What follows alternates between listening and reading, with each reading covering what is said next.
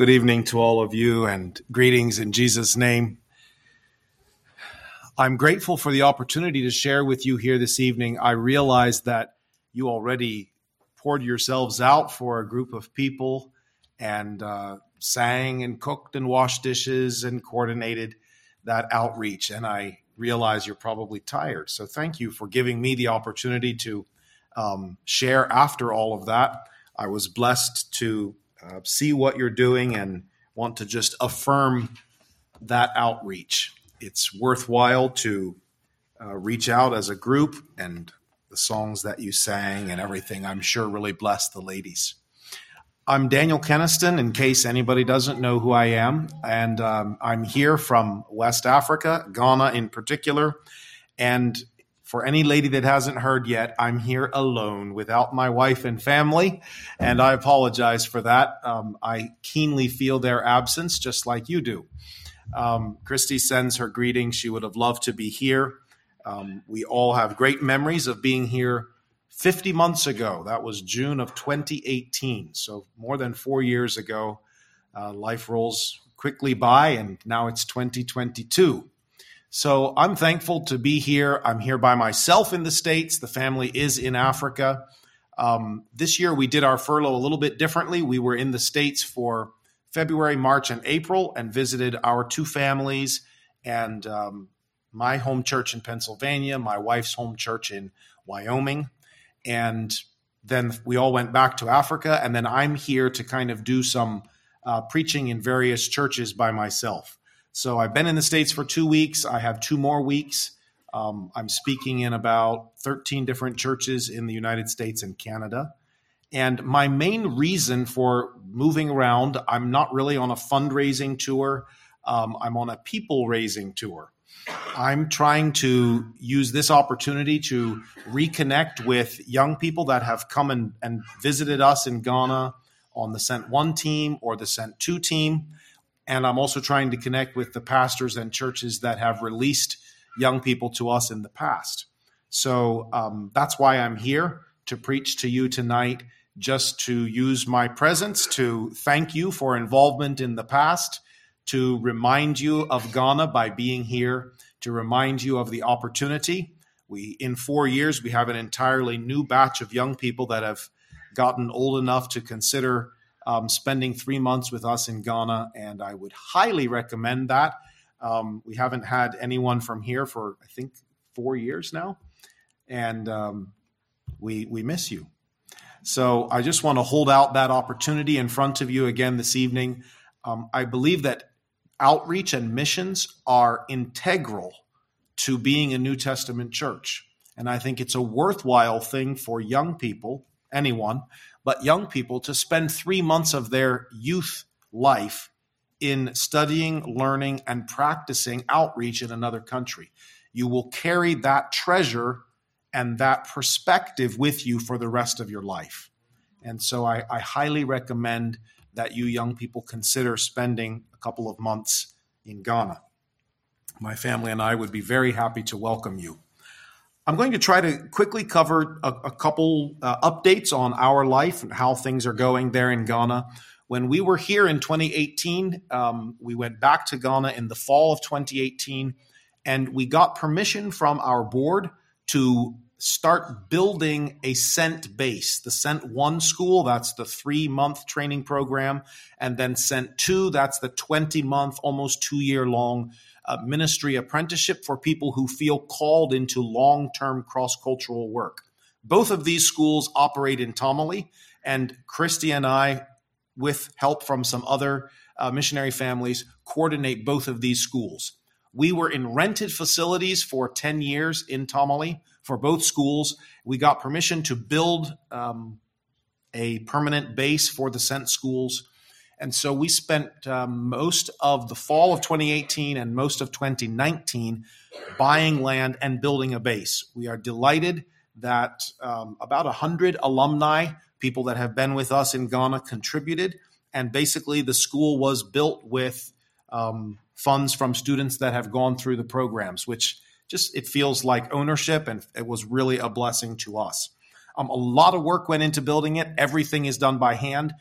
I did not do all the building by hand. I just tried to coordinate and stay ahead of the plans and make sure that everybody was getting paid. But on a typical day, we had maybe 30 men working there, laying block, doing septic work, doing electrical work, digging foundations. It was all done with pickaxes and shovels and wheelbarrows. So lots of manual labor. I think we calculated that we have 39,000 concrete blocks in the whole base, because you pay people to make them per 100 blocks. So I know how many people we paid.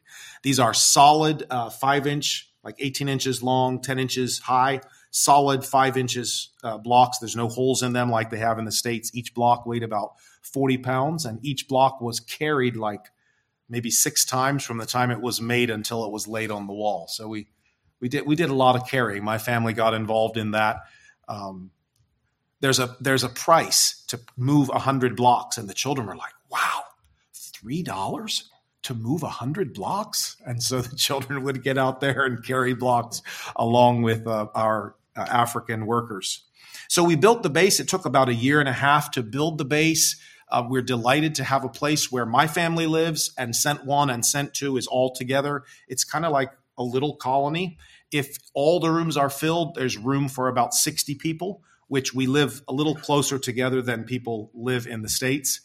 There in Africa, not as many square feet, but it's a nice place. Christy has made it beautiful with a lot of trees and flowers. My children are delighted to have a place where they can have animals. It's turned into quite a little farm because my children have grown up in Africa and they all want to expand their flocks and herds. So we have lots of animals there. But very delightful to have a place for Cent 1 and Cent 2. I used to get up in the morning and share at Cent 1 and then come home to my house for lunch and then teach at Cent 2 and go back to Cent 1. Now it's all in one physical location, and we're really thankful for that. Right about the time that we finished building the base, COVID hit the whole world. That was March of 2020, I believe. And so it's taken us a while to get the Cent schools restarted. COVID kind of stopped everything for a while, and then COVID has made the restart of the Cent schools pretty difficult. Ghana, for some reason, is one of, I think, only 3 African countries that require a COVID immunization. So that kind of stopped the Cent schools pretty harshly there. We did not have a team in 2020. Last fall in September, we had a Cent 1 team for 3 months from September through December, but it was a little bit smaller than it typically has been. This year, we have a team coming over next month in September. It's also, I think, 13 or 14, whereas traditionally we've had about 20 young people on the teams. So pray for us to get that team over. The Ghana government recently put a line in their rules that says they accept religious exemptions. So we're hoping that we can get our team members through, those that are not immunized, we can get them through on a religious exemption. But it's something to really pray about for me because we've bought their tickets and we've scheduled everything and we don't know if they're going to be allowed into Ghana. So I think you all understand that with some of your back and forth with Canada, it can be very challenging. So pray for us in that, but we are really excited to have the Cent schools operating again and in our own base right there. My family can be there easily. And we look forward to continued training of young people, both the short-term 12-week, 3-month course, and then the long-term course. So that's on the Cent front. On the village ministry side of things, I continue being involved working with the church leaders in the villages that we started churches in. If you might remember from the last time I was here, Christy and I spent 10 years living in a village, very rural, and planting churches. And we have about 40 churches in the village. When I say a church, don't think a big grand building with 100 or 200 people. Most of these churches are 30 people, some of them as large as your church here. But some of them are very small and meet under trees. Some of them have their own buildings. So I have about 40 churches that we work with, and my main role is to continue training the leaders. So my involvement is to go out and hold leaders meetings. Typically, I'll go out and meet the leaders from 10 villages and spend a day just going through some teaching that helps them as leaders. I'm involved in ordinations. I'm involved in pre-marriage counseling. That's a new concept for our church leaders. And they've said, Brother Daniel, you have to do that. We don't know what we're doing yet. So I do the pre-marriage counseling for the new couples that are getting married and just continue basically trying to help the church stand on its own feet. That's delightful work. It's exciting to me to see what God has done there. I think probably one of the biggest things to celebrate in the last 4 years is that we're finally reaching a place where young people have grown up in the church. Early on, we had people that came to Christ after living sinful lives, maybe as heathen. And now we have young people that have grown up in the church, and we've probably had maybe 18 weddings in the last 4 years.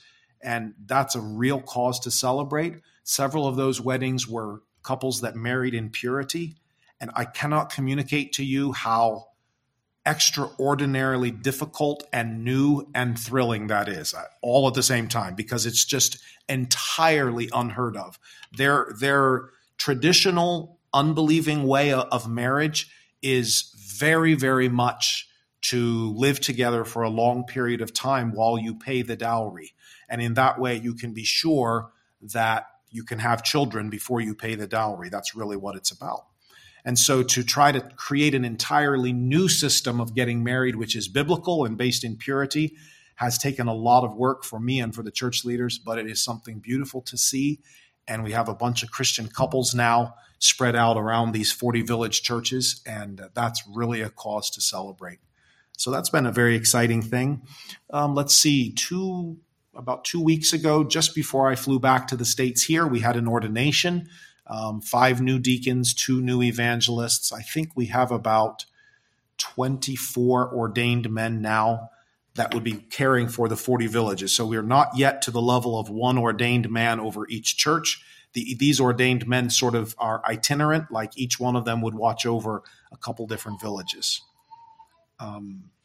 Something that you could pray for our villages is that we've been dealing with an unusual amount of disease called hepatitis B, which is not really treatable.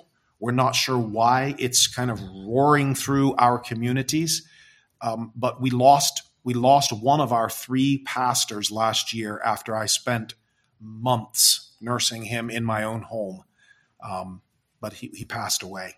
And we have numerous other church leaders who are dealing with the same disease, and lots of our church members. So that's something you could pray with me about. We're trying to figure out what we can do to mitigate that. It can be mitigated, but it cannot be eliminated, at least as far as I understand. So pray with us about that. That's been a blow to the church. But Pastor Amos is the one who passed away. Pastor Amos died with a clear testimony of standing for Christ all the way to the end. And that, while it was difficult for the church, was also strengthening. So that's just a little update on where things are at there in Africa. God continues to build his church there.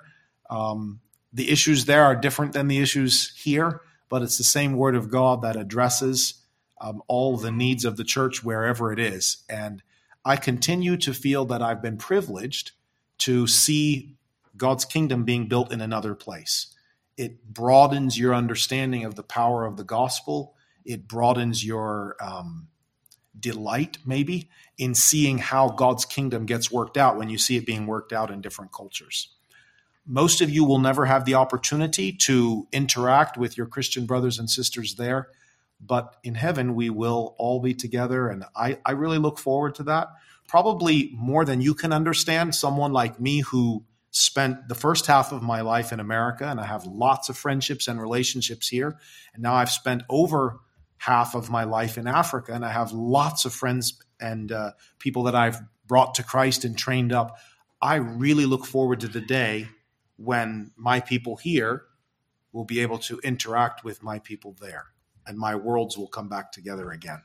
I think that's going to be an exciting day. I look forward to that. I would like to preach to you for a few minutes tonight. Feel like the Lord's laid something on my heart for you. And I'm going to try to weave a couple of African stories in with what I'm sharing. If you like titles, I would like to speak tonight about fervent living. Fervent living. Our African brothers and sisters have a bit of a different perspective on life than we do.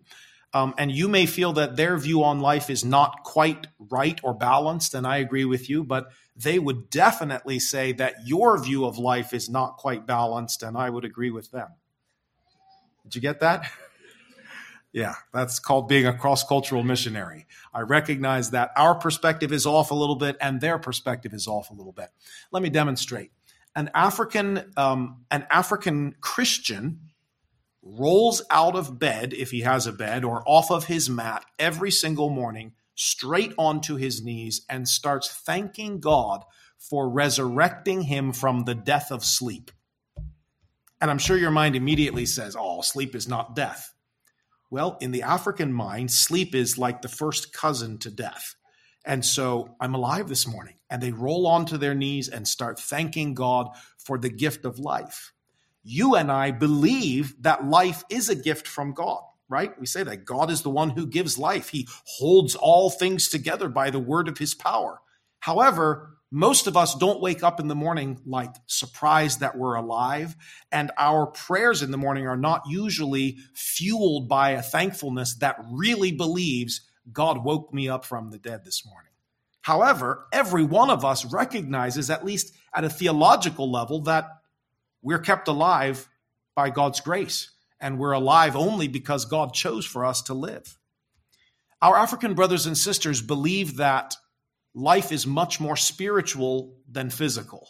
We believe that life is much more physical than the spiritual. Like if we get a cold, we think, well, yeah, that was that day. That air conditioning was really cold the other day on the way to town. That's why I'm sick. Or I was in a car the other day and that sister was coughing and that's why I have a cold. Africans tend to believe that they get sick because of spiritual reasons. Unbelievers believe that they get sick because of curses. And so they're involved in witchcraft and things to try to have power over the spirit world. Now, those people come to Christ, and now they believe that they are protected from evil spirits in Christ. You and I also believe that we are protected from evil spirits in Christ. But it's probably not something that we thank God for every day.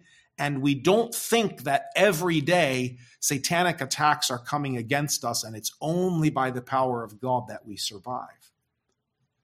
However, the word of God would say that we are protected under the blood of Jesus and that no one can pluck us out of the Father's hand. Right? We believe that verse. The Bible says that we are in his hand and no one can pluck us out. That implies that there is someone trying to pluck us out, but they're not able to pluck us out. As American Christians, we tend to stand on the theology. No one can pluck us out. The African believer says, someone is trying to pluck me out of the Father's hand every single day, and I'm going to pray like it's only the power of God that will keep me here. So, like I already said to you, sometimes I think our African believers are a little overboard in thinking that they're going to die every day if God doesn't keep them alive. On the other hand, I think American Christians tend to be overboard in thinking that, of course I'm alive. I'm young, or I'm basically healthy, or I don't have any debilitating disease. Why would I die? And so somewhere in between there is what I believe the biblical position is, and that is that we do need to recognize that our life is sustained by the power of God, and it would be good for our souls to live grateful lives for the gift of life. It would be good for our souls to recognize that there is very real spiritual warfare going on around every believer. The Africans consider that to be very real. They see it everywhere. We rarely see it. We rarely see it. So all of these understandings of the world make our African brothers and sisters very intense in their spirituality. If you were to come to Africa, you would say they sing like there's no tomorrow. They pray like as if they think they're going to die if they don't pray. They pray against sin like as if they're right on the precipice of falling into temptation. And the fact is that that's kind of how they view their lives. And they may not be perfectly balanced. On the other hand, most American Christians are quite nonchalant about their walk with God and just sort of take it as a matter of course. Of course I'm under the blood. Of course I'm protected. The Lord's Prayer does say that we should pray that we not be led into temptation. Is that just and lead us not into temptation? Or is that, God, don't allow me to get close to temptation? Our African brothers and sisters would absolutely say it is this. Pray that you not be led into temptation. Pray that you be delivered from evil. Whereas American Christians tend to take it just as a statement. Not criticizing American Christians. I just think it's good while you would be quick to say, well, the African Christians need to bend to the Word of God. American Christians also have to bend to the Word of God. Every one of us stands before the Word of God, and our cultures need to be subjected to what the Word of God says. So all these things work together to create a very fervent Christianity in our African people. Maybe they're a little bit susceptible to emotionalism, and I know that's something that we're very worried about. As Anabaptist people, we're very worried about emotionalism. And rightfully so. Emotionalism can absolutely be taken to extremes. But no emotions can also be taken to extremes. Yeah. Absolutely. So maybe you watch a couple, you have a young couple who's really deeply in love, and you feel like they're a little bit too much on each other, and he can't even walk outside the door without going over and giving her a kiss, and they always have to hold hands, and it's kind of like, it's a little much. Maybe it is. But if you react the other way and interact with your husband or wife like as if you're just two people that happen to share the rent in one house, then you've gone to the other extreme. And I think a lot of times American Christianity relates to the Word of God and to our walk with God as if emotions shouldn't have anything to do with it. I believe that the Word of God communicates to us that we are called to fervent Christian living. And so the title this evening, Fervent Living, the Key to Spiritual Revival. In Africa, we cook with two different sources of heat. We cook with propane gas, LP gas, these little burners, sort of like you would probably call them camp stoves. And we also cook with charcoal, and Africans make their own charcoal, and we cook over open fires. On Sundays, when the Sent team is in Africa, Christy likes to cook pasta or noodles because she wants the cooks to be able to be in church. But we also would like to eat lunch within a reasonable period. So we like to cook noodles. And I remember a few years ago, Christy started going into the kitchen on Sunday morning and putting this massive pot of water. We're cooking for about 45 people when the team is there. So this is like the pots maybe our grandmothers used to wash clothes in, almost like a cauldron, probably holds 8 gallons, something like that. And she put this massive pot of water on this little gas burner and put about 5 gallons of water in there and cranked up the heat on high and came to church thinking that the water will boil. And when the water boils, she'll go put the noodles in there. And when we finish church, we'll be ready to eat. And I remember sitting beside her, and this happened several Sundays. She would go out and check it. I said, is it boiling yet? Oh, it's getting close, not quite. A few minutes later, she'd go back out. I said, is it boiling yet? Oh, it's so close, but not quite. And I remember saying, well, why don't you just put the noodles in? And she said, if the water's not boiling and you add 10 packs of noodles, they're just going to goop in there. You ladies know it needs to be boiling to keep the noodles moving around and they don't all clump together. And so we went all the way to the end of church, and that pot of water was always right at the edge of boiling. We did this for a couple of Sundays, and we finally realized that the amount of heat coming out of that burner on high is not enough heat to boil 5 gallons of water. The amount of evaporation and the temperature of the ambient temperature and whatever the wind that's blowing, it cannot boil that pot of water. So what we would do is at the end of church, that water's sitting there hot, Christy would bring it out onto the charcoal fire and ask one of the team guys to fan that flame. And within a couple of minutes, we had a rolling boil. That's a word picture of fervent Christian living that I'd like to put in front of your mind tonight. I preach with pictures because my African people are mostly illiterate. So they're not going to remember a message by the 3-point outline or the notes they took. They're going to remember a message by the picture that Pastor Daniel used to preach from. So picture that pot of water sitting there. and we're trying to boil 5 gallons of water, and the flame is just sitting there for 2 hours, just heating that bottom of that pot for 2 hours, but it will not boil. Then you move it over to a charcoal fire and somebody fans that fire, and within a couple minutes, you have a rolling boil.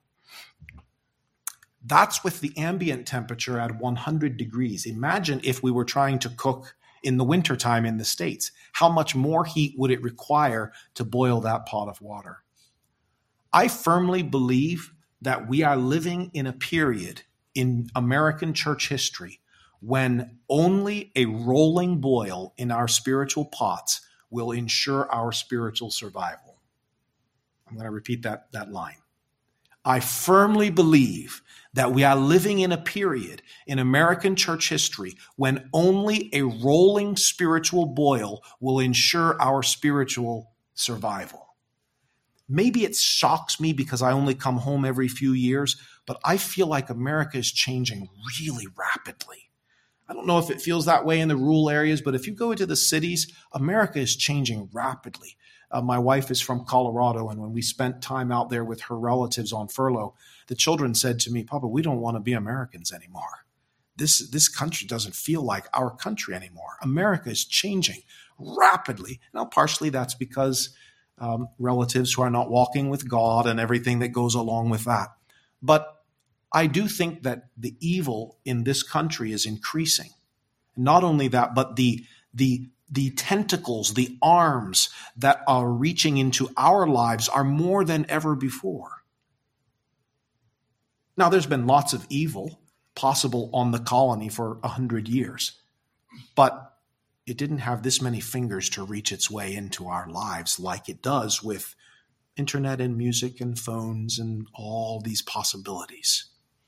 So I believe that it is high time for us to be cultivating a rolling boil. And if we don't have a rolling boil, I think that we're not going to survive spiritually. I don't think this is a time where mediocre Christianity is going to pull us through. I really don't believe that.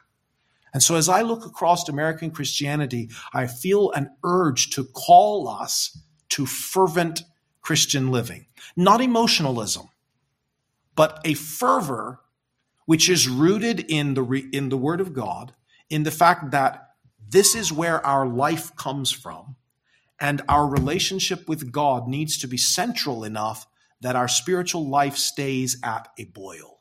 So picture that pot sitting there, unable to boil. The heat's on it. It's enough heat to warm the pot of water, but it's not enough to get it to a boil.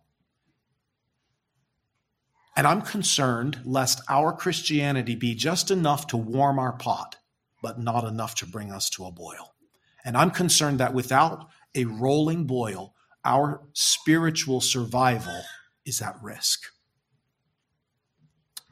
The reason I'm using this picture of a rolling boil is because the word fervent is the word boil. Fervent.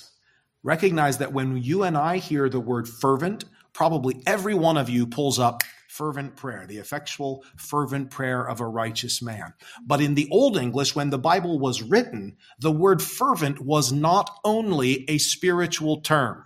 You understand that? It was a word that was used in everyday speech. I love the King James, but that's one of the dangers, is that more and more the words that are in it are only biblical words. They're only used in spiritual concepts, and they're not used in everyday life. A sower went out to sow. How many of you plant your fields by sowing? So we're not used to those things anymore. So when the people who read the Bible, when this was translated into English, when they read the effectual fervent prayer, they heard fervent, rolling boil prayers. And it was in common usage in English back in those days. The word fervent means a rolling boil. And so I believe that fervent living is our key to spiritual survival. Let's just look at a couple of words where the word fervent is used. Let's turn to Romans chapter 12. I think all of these are familiar. I don't have something here that's like, wow, never thought of that verse before. But I'm hoping that connecting it to the word picture from Africa will be meaningful. Romans chapter 12 and verse 11.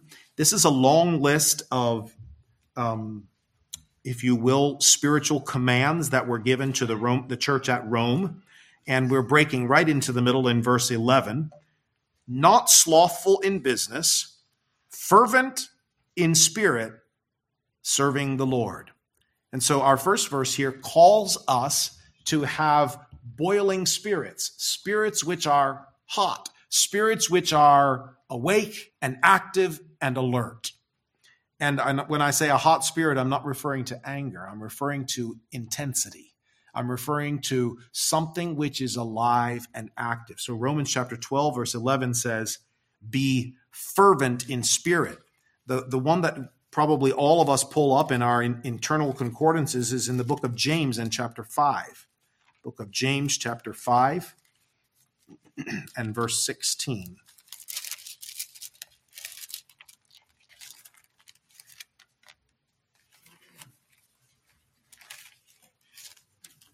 James chapter 5 and verse 16 says, confess your faults one to another and pray one for another that ye may be healed.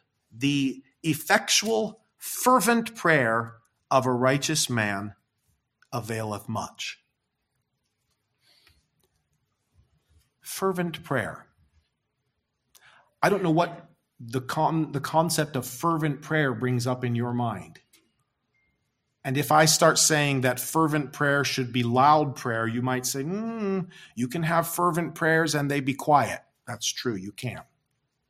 But for a prayer to be fervent, it needs to be engaging my heart and my soul. It cannot be something which we just say out of repetition or just because other people are listening or just because it's prayer time and we're going around the circle. Fervent prayer is effectual. That means it has an effect. It changes things. But it's boiling prayer that changes things. Our African brothers and sisters, as I already mentioned, pray as if life depends upon it. Maybe a little dose of that would be healthy for us. They pray as if their survival is only by the mercy of God. I know some of you knew my father. He got saved out of a life of drugs and alcohol. I remember listening to my father pray against the temptation of alcohol. I have no idea what that temptation is like. That's thanks to my parents. But I remember listening to my father pray against that temptation in his life. And he prayed like someone who used to be a drunkard and a drug addict and who had been delivered and recognized that without the help of God, I will go right back to that pig's trough. It's easy for me not to pray that way because I really don't know that temptation. But the Bible says that it is fervent prayers that are effectual. Another one, 1 Peter, just move over a couple of pages. 1 Peter chapter 1 and verse 22 says this, seeing ye have purified your souls in obeying the truth through the Spirit unto unfeigned love of the brethren, see that ye love one another with a pure heart fervently. You say, how do you love in a hot way? Well, maybe that's not that hard for us to understand. Something that involves my emotions, my soul, that engages my spirit, engages my heart. Make sure that you love one another and do it fervently. This is the word of God for us tonight. Fervent living, our key to spiritual survival. And 1 Peter chapter 4, moving over just one page, 1 Peter chapter 4 and verse 8, similar words but slightly different. And above all things, have fervent charity among yourselves, for charity shall cover the multitude of sins. One of the usages for the word fervent was like wine that had built up pressure. And when you removed the lid or the cork or however they used to close it back in the olden days, it would fervent, running over with activity. And God says, make sure that you have fervent charity, because it's fervent charity that will be able to cover sins and bring unity within the church.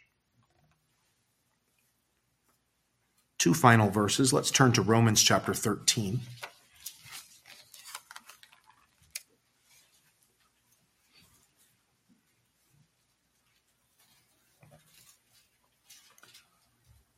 Jesus asked the question, when the Son of Man returns, will he find faith on the earth?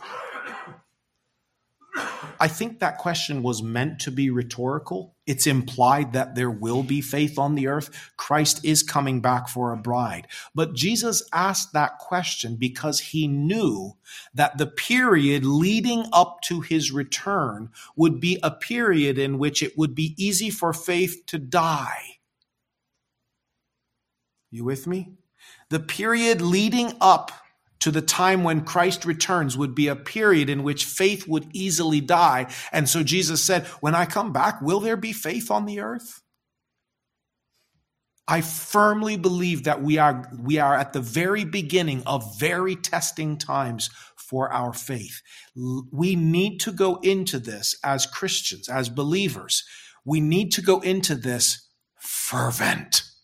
I do not believe that the coming challenges in America are going to be survived by people who are just mediocre, whose Christianity doesn't move them, whose Christianity doesn't really capture their emotions or their heart or guide their actions.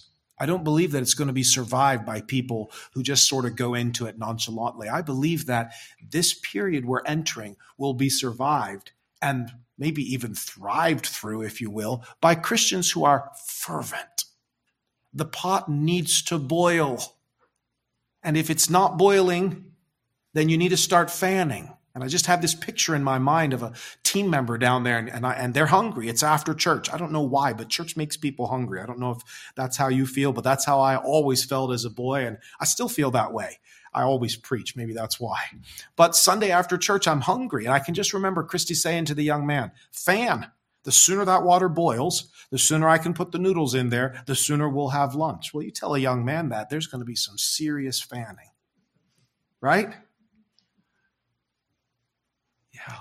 Surely our motivation to eat lunch a few minutes sooner shouldn't be more motivating to us to fan than our own spiritual survival should motivate us to fan our hearts and our lives spiritually and be sure that we are awake and alive and alert and active as the church enters what I think is very likely to be the end of the age.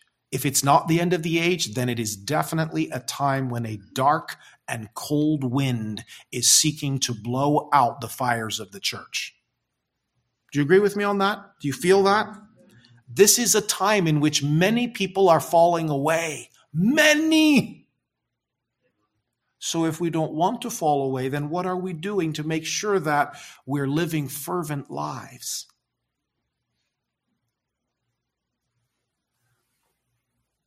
When you know that you're going to be going through something that is risky for your health, you take extra supplements. We came back to the States in February and we had 3 months of travel in like 100 different homes. And we looked at each other and said, one, God has to have mercy on us. There's COVID all across America. That was when Omicron was going around. And if we get sick, we can't keep going to people's houses. What are we going to do? So we prayed about it, but we also started taking some kind of expensive supplements. Why? We know that our immune systems are about to face an unusual onslaught. It was February. It was still cold. Lots of Americans have coughs. We don't have the same germs in Africa. So what did we do? We started, taking all these things to build up our immune systems. I think all of us would consider that to be wisdom, right? What are you doing spiritually to make sure that your spiritual immune system is ready to take on the threats that are coming against us spiritually? Does that make sense? If it's not boiling, you need to fan it. What is fanning our spiritual lives? Paying more attention to God's word and its regular feeding into my life. Taking extra time in prayer, taking extra time in fellowship and accountability, and making sure that I, as much as possible, limit those forces of evil that are coming into my life on a daily basis. Romans chapter 13, verse 11. And that, knowing the time, that now it is high time to awake out of sleep, for now is our salvation nearer than when we believed.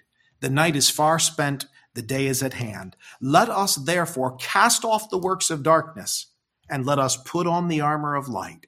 Let us walk honestly as in the day, not in rioting and drunkenness, not in chambering and wantonness, not in strife and envying. But put ye on the Lord Jesus Christ, and make not provision for the flesh to fulfill the lusts thereof. These are instruction verses for fervent living. Guys, it's time to be alert. It's time to be awake. You're not going to make it through this next period. Maybe I should say, you're not likely. God in his grace can do miracles. But you're not likely to make it through this period if you're not awake and alert. It's time to throw off the works of darkness, influences in our lives which are pulling away from that rolling boil that we're supposed to have in our life. It's time to put on the armor of light. It's time to put on the Lord Jesus Christ and not make provision for the flesh. Lots of us tend to make room for the flesh in our lives, and that flesh in our lives is just like a cold wind that blows on us spiritually, which makes it harder for the pot to boil. Does that make sense? Fervent living, our key to spiritual survival. It is high time to awake out of sleep. This is not a period in which to sleep. This is a period to be awake. Some of you drive. I know there's a bunch of trucks out there. Some of you guys drive long distances, and I'm sure that there have been times where you got sleepy. There have been times where I was driving and I realized I'm slowing down.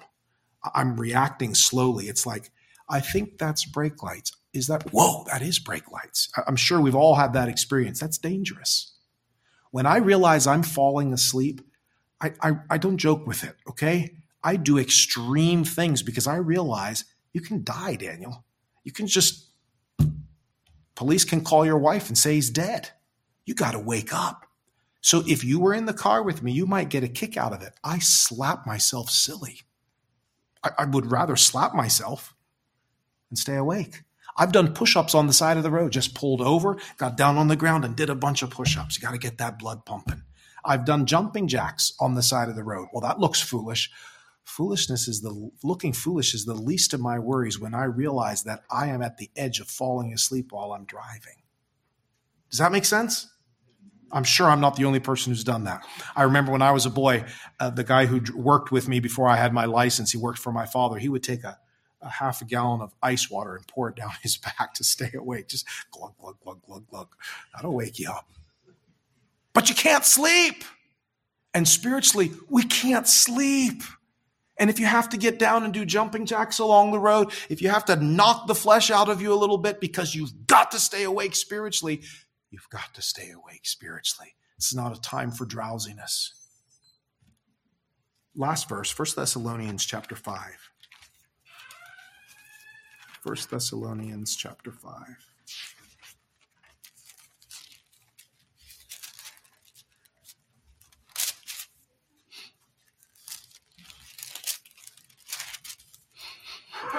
And verse 1. But of the times and seasons, brethren, ye have no need that I write unto you. For yourselves know perfectly that the day of the Lord so cometh as a thief in the night. For when they shall say, peace and safety, then sudden destruction cometh upon them, as travail upon a woman with child, and they shall not escape. But ye, brethren, are not in darkness.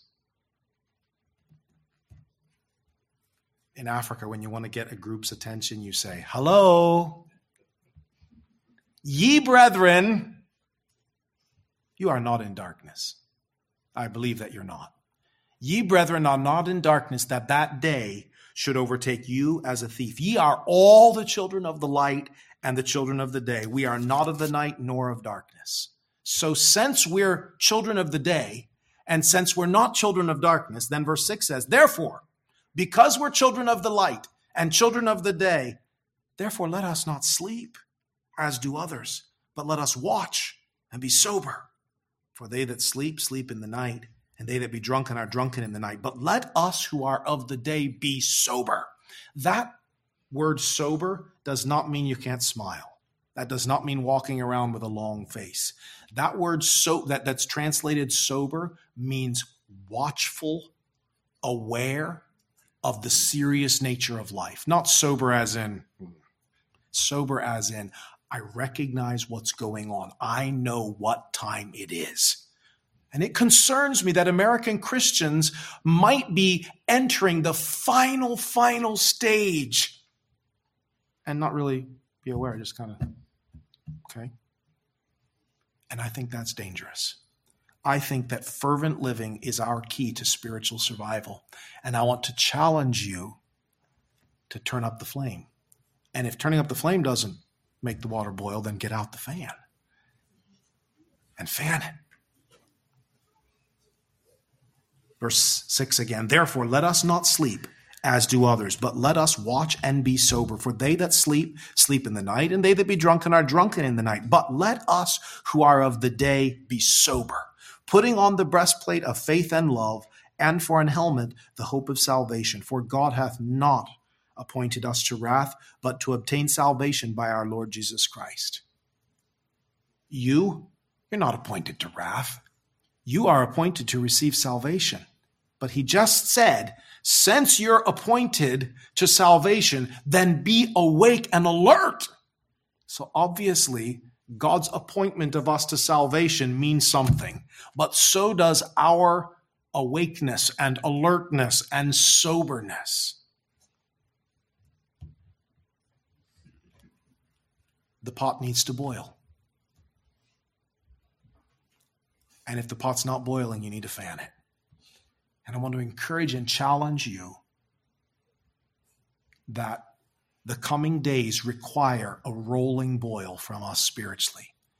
I don't believe, if it was possible in the past to slide by with mediocre Christianity, I don't believe it's going to be in the days ahead.